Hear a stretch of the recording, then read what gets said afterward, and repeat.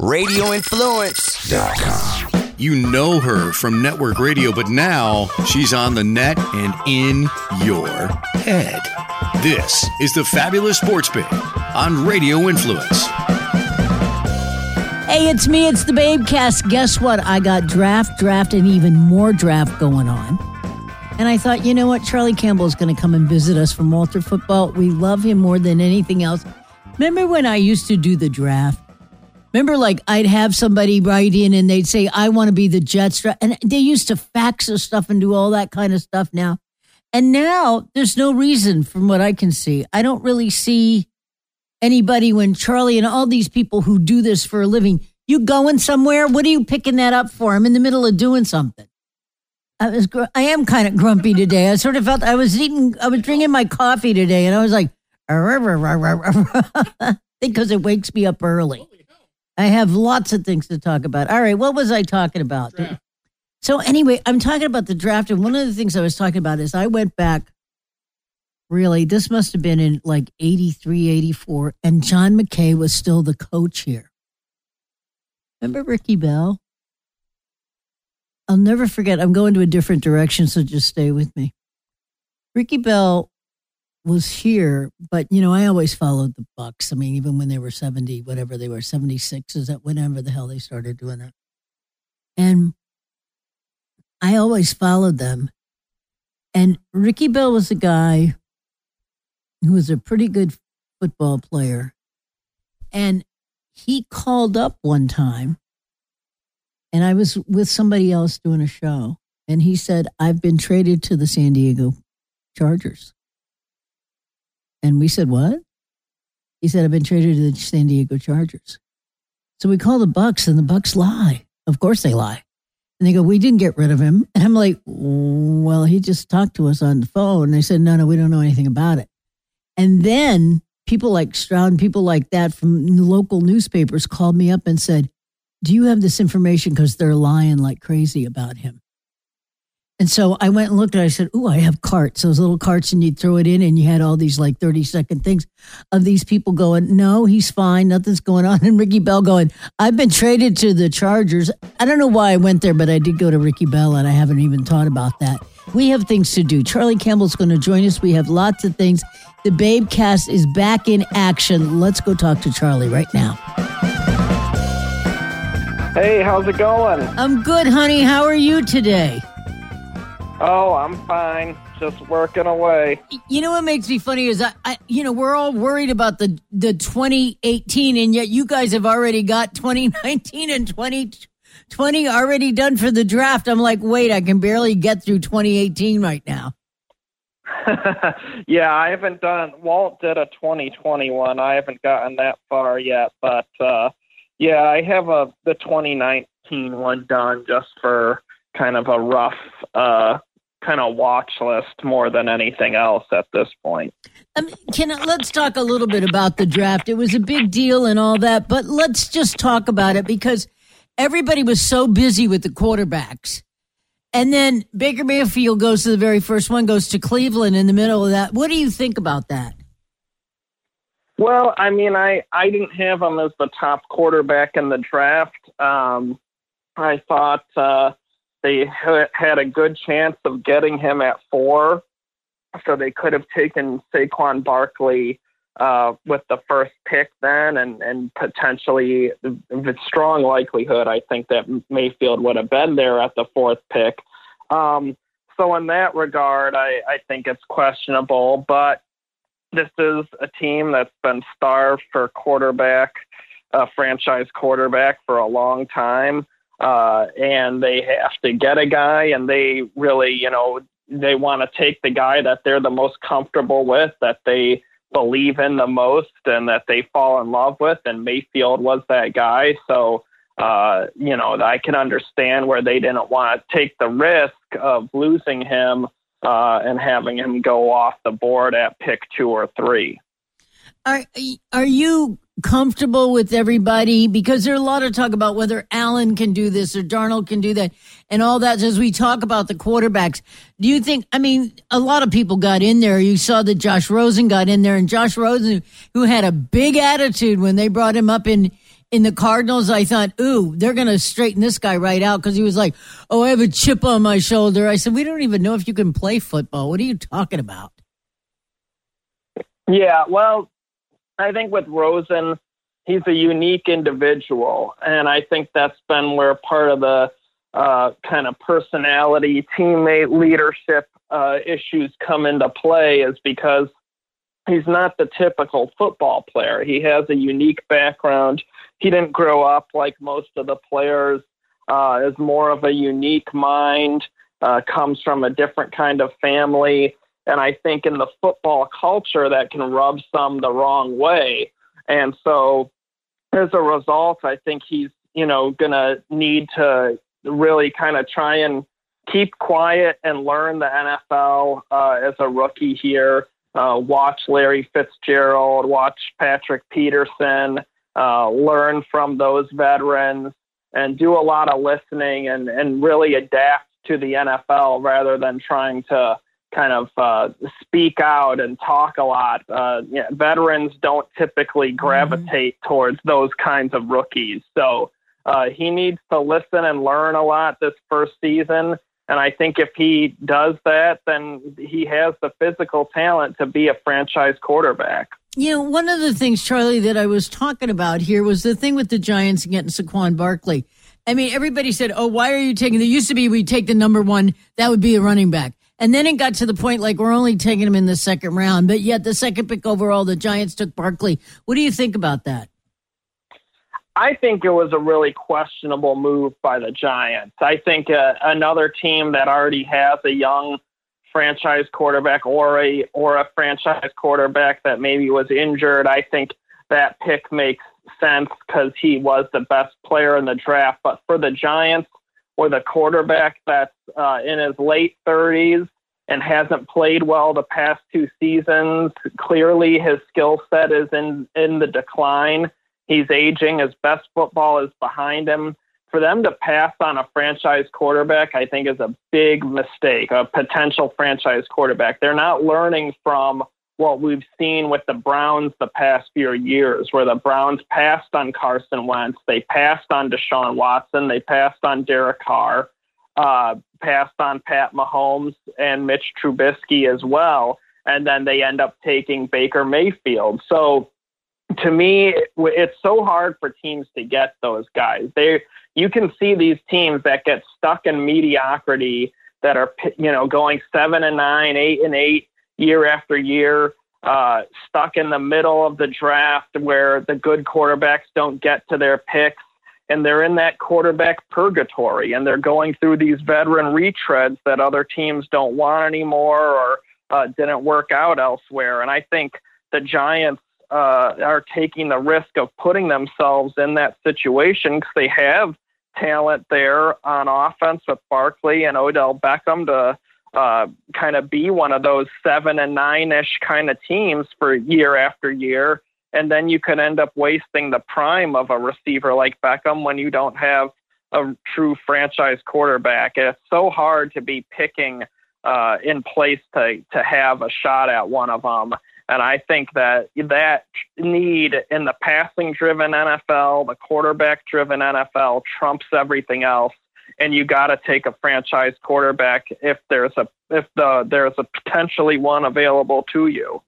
One of the things that we talk about when we talk about this, and you brought this up too, which is I sit there and I watch these guys and I think back of like when Tom Brady got up there and things like that. When I think of that, but I see how different it is today. Like you can't go to the combine unless you have 9 coaches telling you what to do there anymore. You can't show up and jump on this and run the 40 and do all that kind of stuff. You've got to have a certain kind of coach so that you have a 4 whatever in there some way.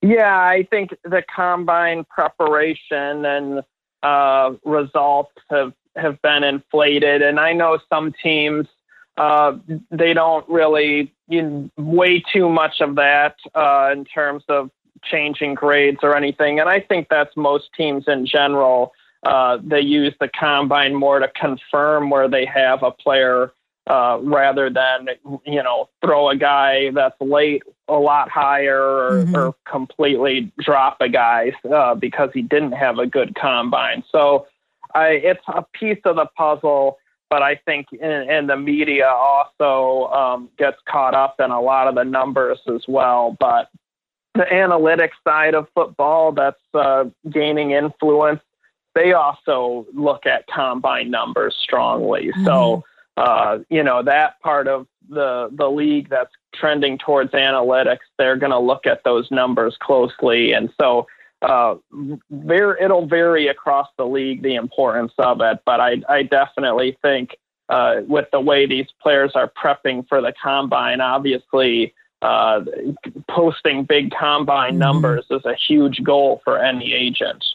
One of the things, because I think when I was thinking about it, I thought, when you have this down, it's 2018, it's just a few days ago.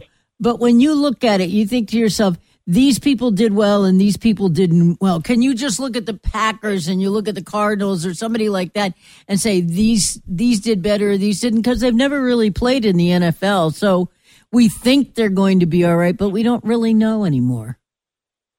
Yeah, and I mean, the snap judgments, definitely are on their face kind of ludicrous because none of these guys have played a down of NFL football, and you don't know how injuries are going to play out and how coaches getting fired and schemes changing can really impact players' careers and everything else. So the snap judgments, I think to me, how I would evaluate on if a team did well in the draft is if they're taking good players at each pick that are kind of appropriately graded in that round or across the league, or if they're getting guys that were unexpectedly that slipped to a spot, like say Denver taking Cortland Sutton in the second round, the wide receiver from SMU, who many thought would be a first-round pick. That's kind of an example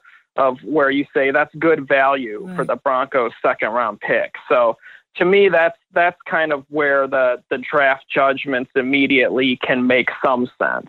When you do this, and this is what you do for a living all the time, Charlie, is there you go through the first two rounds and go, well, why the hell didn't this guy get picked in the first or the second round? Do you have a lot of those people that you think they should be there, or somebody's not taken until the fourth and you're thinking, I really did think that was late in the first round kind of thing? Yeah, every year there's quite a bit of those guys for why did they slide much further, or why did this or that guy go undrafted. So I started a series of articles for each of those, why the slide and why undrafted. And so after the draft, when teams can speak a little more freely because they're not afraid of revealing who a player they might like or dislike to kind of, hide their real intentions. That I write up, for example, the Notre Dame wide receiver, St. Brown, Akram Wadley, the running back from Iowa. I have articles up on those guys, why they slid or why they went undrafted, where teams have kind of told me why that happened. So it definitely happens every year where you have guys going much lower than expected and some guys going undrafted that it's completely unexpected. One of the things, Charlie, by the way, Walter Football, you will catch him all the time on that. It's certainly one of the big sports pages that I have on my computer. When we're looking at this and we're looking at what happens here, there are people that didn't get drafted, but they're guys that you thought would have gotten in. But do you remember when there were 16 rounds and not just 7 rounds? Because now it's like, I remember when there were 16 rounds and it used to just go. And now the best thing about 7 is that if you don't get picked in the first 7, it's not like they can take you in the 10th round. You're free to go to Arizona or go to Miami or go to New England. At least you have the opportunity to do that, which I think is much better than that 16 rounds. Yeah, I mean, for a lot of agents and players, once they get to round 6 and 7, their preference is to go undrafted because then they can pick the team they sign with. They can look at the depth chart, look at the coaching staff, and go to a team that gives a real opportunity to undrafted free agents, or go to a team that's weak at their position so they feel they have a better opportunity for playing time and a roster spot. So that definitely factors into it late in the draft. And I agree with you, for a lot of those late rounders, it's better for them to go undrafted. I wrote in the Combine, I know some top league people have floated and suggested the draft going back to 10 rounds because they feel with all these undrafted free agents, there's plenty of players to fill out 3 more rounds. But I don't know if that's ever going to happen. But I definitely, you see good players go undrafted. So if a guy goes undrafted, it isn't the end of the world, whether it's Arian Foster or A.J. Bouye. Foster became one of the best running backs in the NFL during his prime, and A.J. Bouye is an excellent corner and one of the top paid corners in the NFL. And both of those guys went undrafted and were genius signings by the Texans. So it's not the end of the world to go undrafted, and players still get a shot. Do you look at this draft and you say the Ravens did well, Houston did well? Do you look at it that way, or is it really, I mean, we talked about it before, but if you look at 7 draft choices or 5, whatever they take, do you say they really did well, or do we have to wait, really? We have to wait, but I think we just evaluate if they got good players at that spot. If you don't have, say, a mega reach where most teams around the league view a player as like a 4th or 5th rounder, and a team takes them in the 2nd round, that's a bad reach, and that dilutes the overall talent on your roster when you're playing against other teams that stay true to the board and are taking players that are adequately graded as in the round that they're going. So to me, that's really the value part and the part worth looking at right away after the draft. One of the things when I'm looking at the draft, and I always look through everybody and see what it is, and this, a quarterback can go here. I mean, like, if you're the Jets quarterback and you go up there and say, okay, I have Sam Darnold, does that mean everybody just goes away and they just give it to him and say, work your way out of it the next couple of years?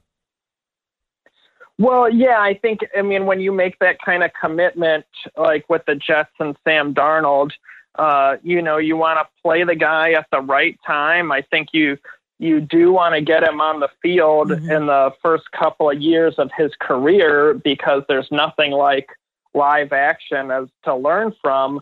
But at the same time, you want to protect them in their career. You don't want to turn the guy into David Carr 2.0 and get sacked 70 times a year and have him shell-shocked. And you don't, if he doesn't have receivers to play with, and just each situation is unique. And I think you want to keep the long-term kind of prospects in mind as to when you start playing a guy. But definitely, I think whether that's you sit him year 1 and develop him, work on the mechanics and the speed of the game with practice reps and whatnot, and then year 2, you turn it over to him. I think there's some wisdom in that. When we talk about this, and I'm thinking about it, Charlie, let's talk about my favorite teams. It's the only thing I care about. Let's talk about the Bucs and let's talk about the Patriots and how you thought they did this year.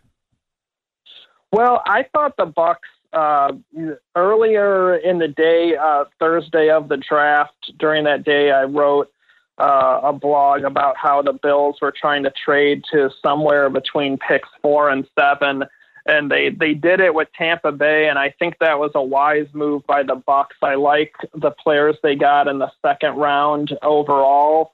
I think the cornerbacks are really going to be able to help them, Carlton Davis and MJ Stewart. I like Vita Vea, their 1st-round pick, who went 12th overall as a player, but I'm not a big fan of the fit in Tampa Bay because just being a 350-pound defensive lineman, nose tackle, he's going to rotate out of the game a lot in passing situations. And then you factor in the heat down here and the way the Bucs and any team has to rotate their defensive linemen to avoid fatigue, and conditioning is a concern with him. for me, the concern with that pick is they spent a pick in the top 12 on a guy who might only play half the defensive snaps in a game because of the fatigue and conditioning.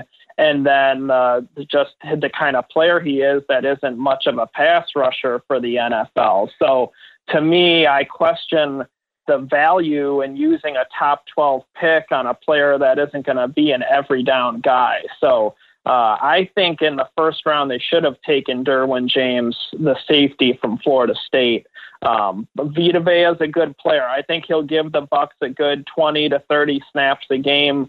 But I just think that in the top 12, you need to get a little bit more than that.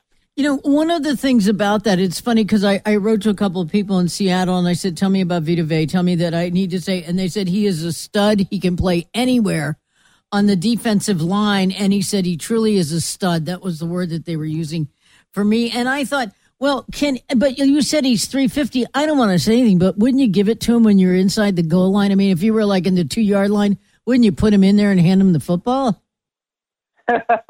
Yeah, or use him as a fullback or tight end.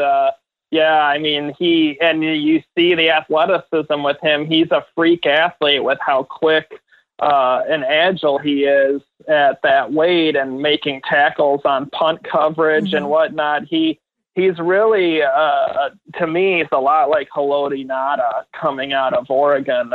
And so I think he could be that kind of player. I just think in the Bucs conditions, it's just going to be a thing where they're going to have to monitor his snaps and conditioning a lot. And with all their defensive linemen, doesn't matter if it's a 270-pound defensive end, they have to be rotated in that Tampa heat to stay fresh and effective. You know, one of the things I thought about, because it happened with Safarian Jenkins, and I understand he had an alcohol problem and he's back being sober, and that's great. And the linebacker from the University of Washington, I'm thinking of in the top of my head, I can't remember. But those people come from the University of Washington. Most of them come from there. And I think to myself, you're going from up there when people drop dead when it's 90. It's 120 down here. I don't understand that because the guy's like from somewhere up there. It's not like he's up there somewhere in the University of Washington. He grew up in that area somewhere. And I'm thinking, is this the best thing in the world for somebody? I mean, I'm a fan of the Bucs, obviously, but I'm thinking, why did they get this guy? Is he the worst guy? Or I'm not the worst guy, but it doesn't, for me, and I may be completely wrong, but for me, I don't want somebody from the University of Washington having to deal with 120-degree heat every day down here.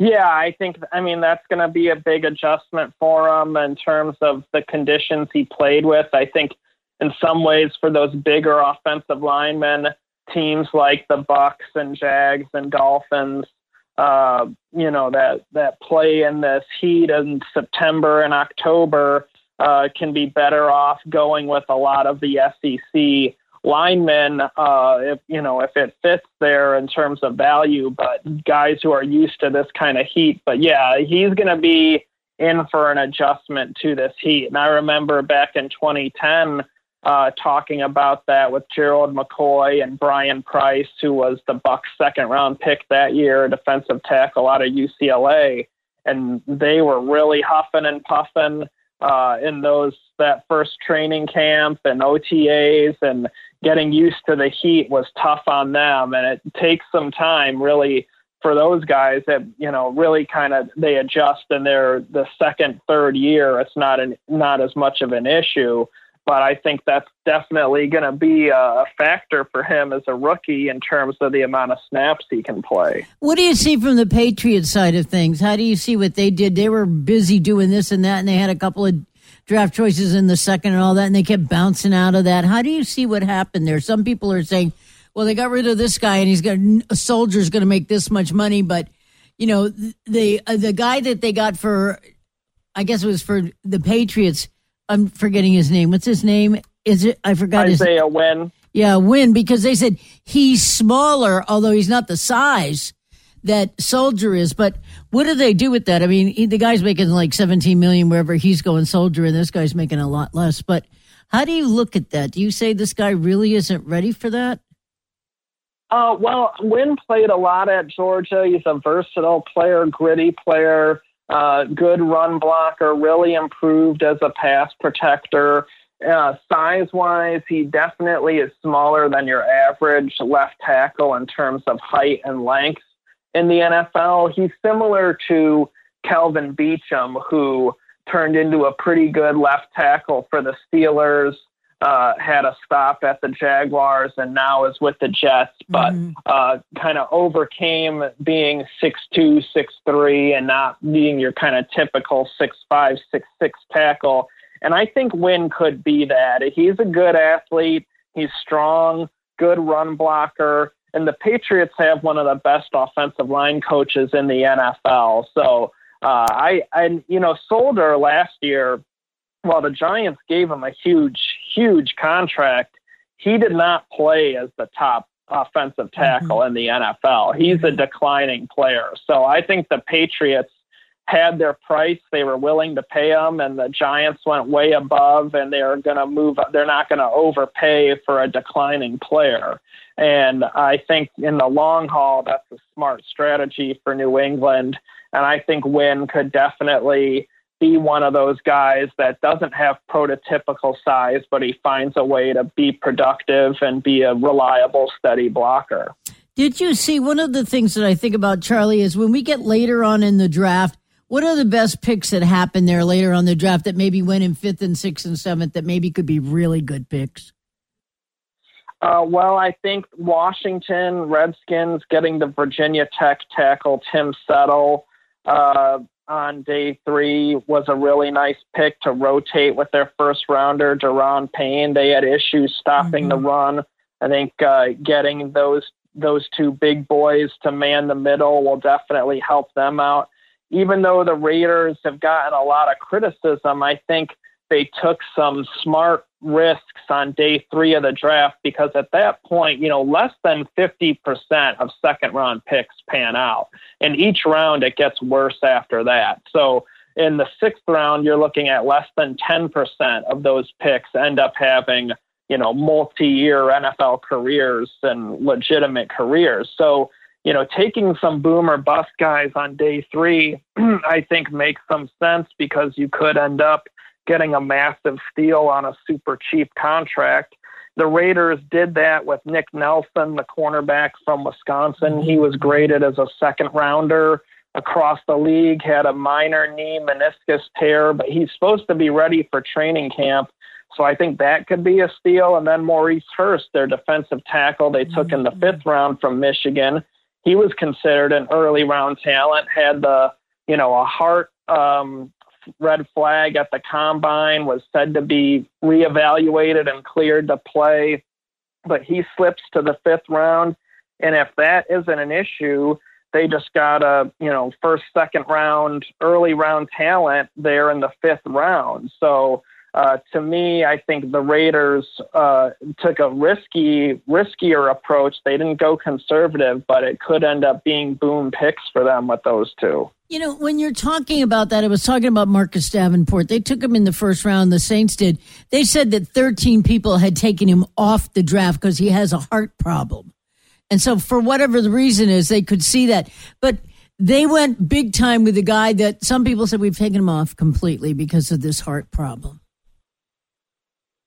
Yeah, I mean, that it's going to vary by team. And as I reported, the Boise State linebacker Leighton Vander Esch had got dropped because of medical by some. And, then others, Chris Mortensen, Mike Mayock, confirmed that, wrote the same thing. And, that's just going to vary by team because each team has their own doctors. So I know teams that had medically flunked Chris Johnson coming out of East Carolina, and he went on to an excellent career with the Titans. So it's an inexact science, and I've heard plenty of scouts criticize their doctors and say, man, he got this guy wrong or that guy wrong. That was taken off our board and shouldn't have been. So those mistakes happen too. And then, there are other guys like Daquan Bowers, with the Bucks from 2011, who was supposed to be, one of the first players drafted. He slipped to the 2nd round because of a knee issue.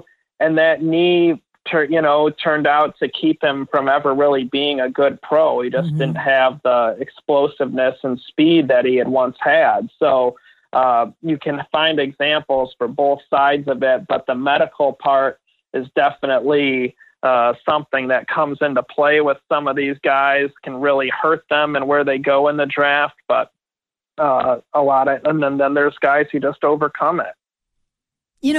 Because when I'm talking about this and I'm thinking, I love the draft. What's interesting, too, is that when I used to do the draft, we'd always have somebody that we would get there and they would be, the first person to talk for the Minnesota Vikings. I have the draft choice for that.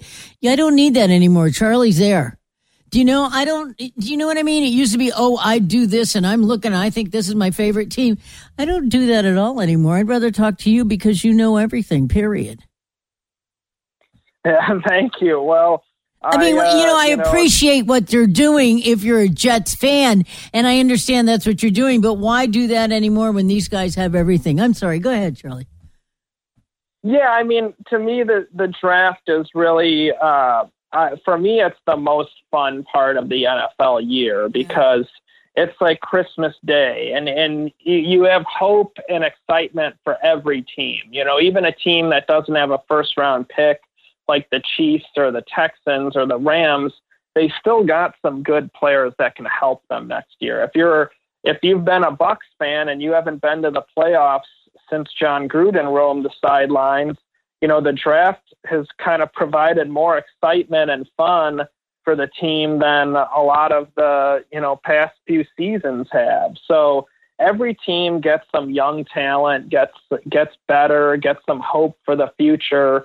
All 32 teams are involved. So, and you get back into some football in the spring when feels like it's been a marathon since you watched a game. So, to me, the draft is just a lot of fun for a variety of reasons. And I think it really brings a lot to the fan experience and for the league as a whole.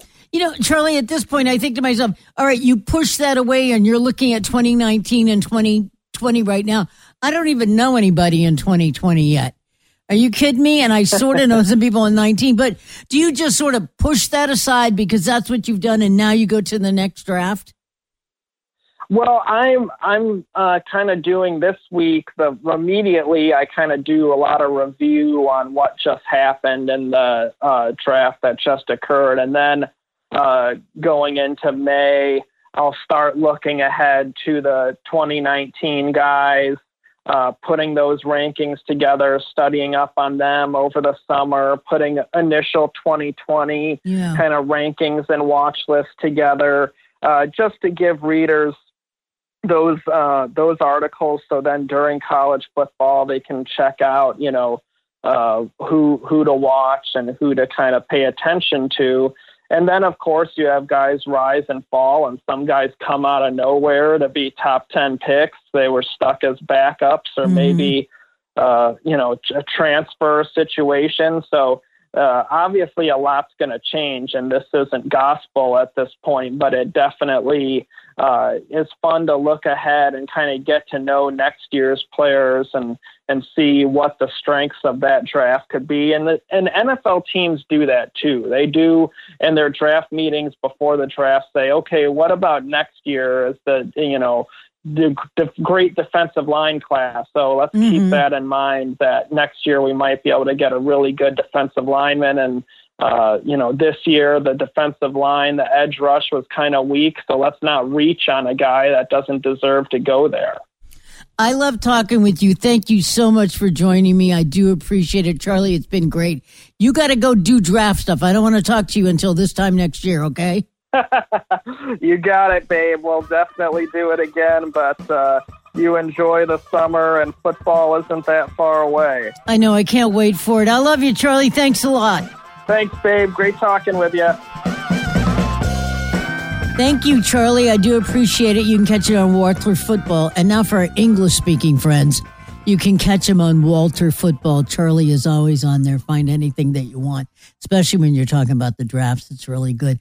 I was talking about John McKay, and I was talking about the fact that I saw him, and it must have been the first time that I was involved in like a draft. And they were such idiots, too, because it's funny how you look at it then and then you look at it today. And they still have, I was doing something yesterday. It was really nice. I did this thing yesterday at St. John's University, in which I talked to people that were in sports writing. And some of the people there were also in sports management, which I thought was really good. And there were several women that asked me and guys that said, I want a radio show.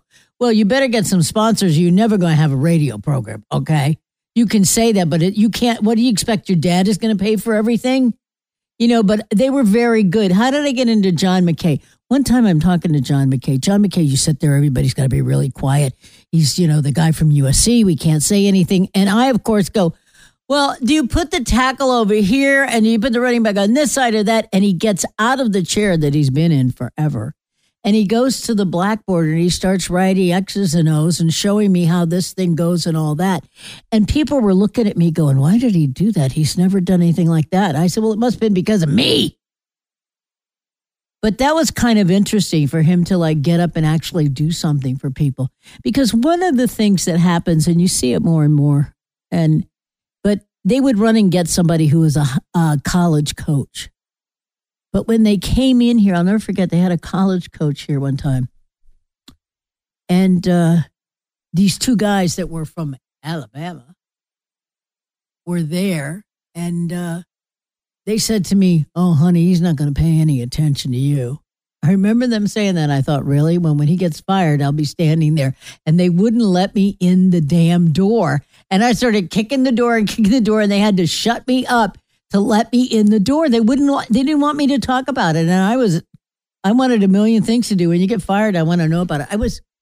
That was the woman who said, oh, they're never going to pay any attention to you. I thought, oh, Christ, get in the back of the line. That's what they all do for me.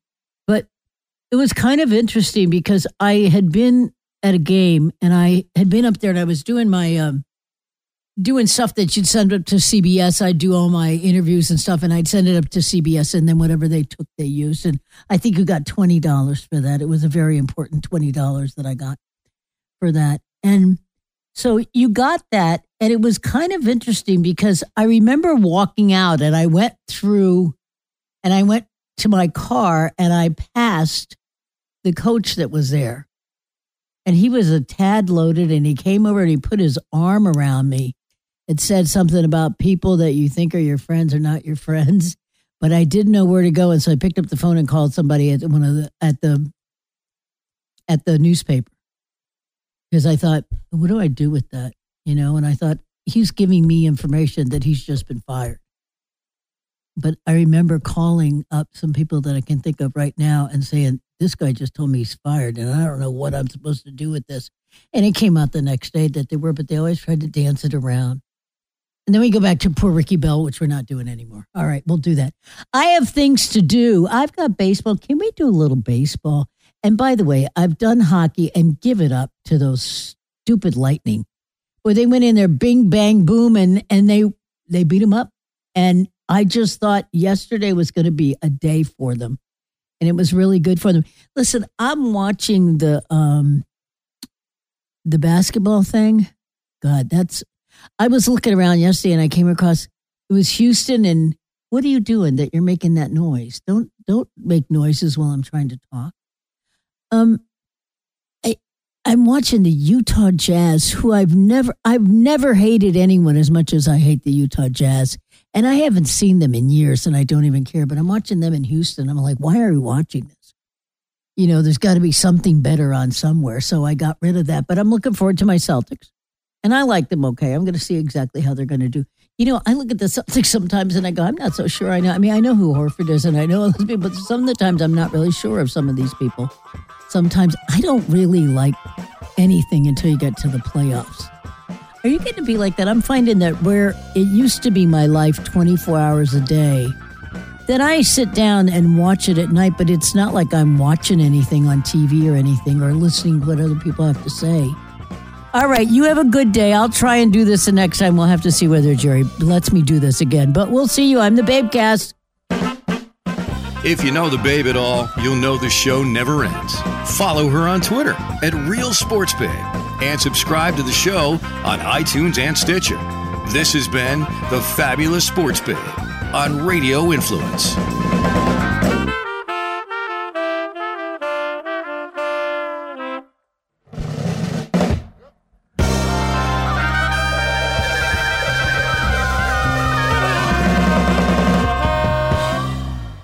I'm Tracy Beans, host of the new podcast, Dark to Light with Frank and Beans on Radio Influence. It's a new show about politics, but not the way you're used to. What we talk about is actually true. And it's also stuff they don't want you to hear. So we bring it to you weekly. All the intrigue and spin and double talk spelled out for you right. With my co-host Frank's special flavor of commentary. Don't miss him. He's an experience. So join us. Dark to Light with Frank and me, Tracy Beans, drops each Friday on Apple Podcasts, Stitcher, TuneIn Radio, Google Play, and RadioInfluence.com.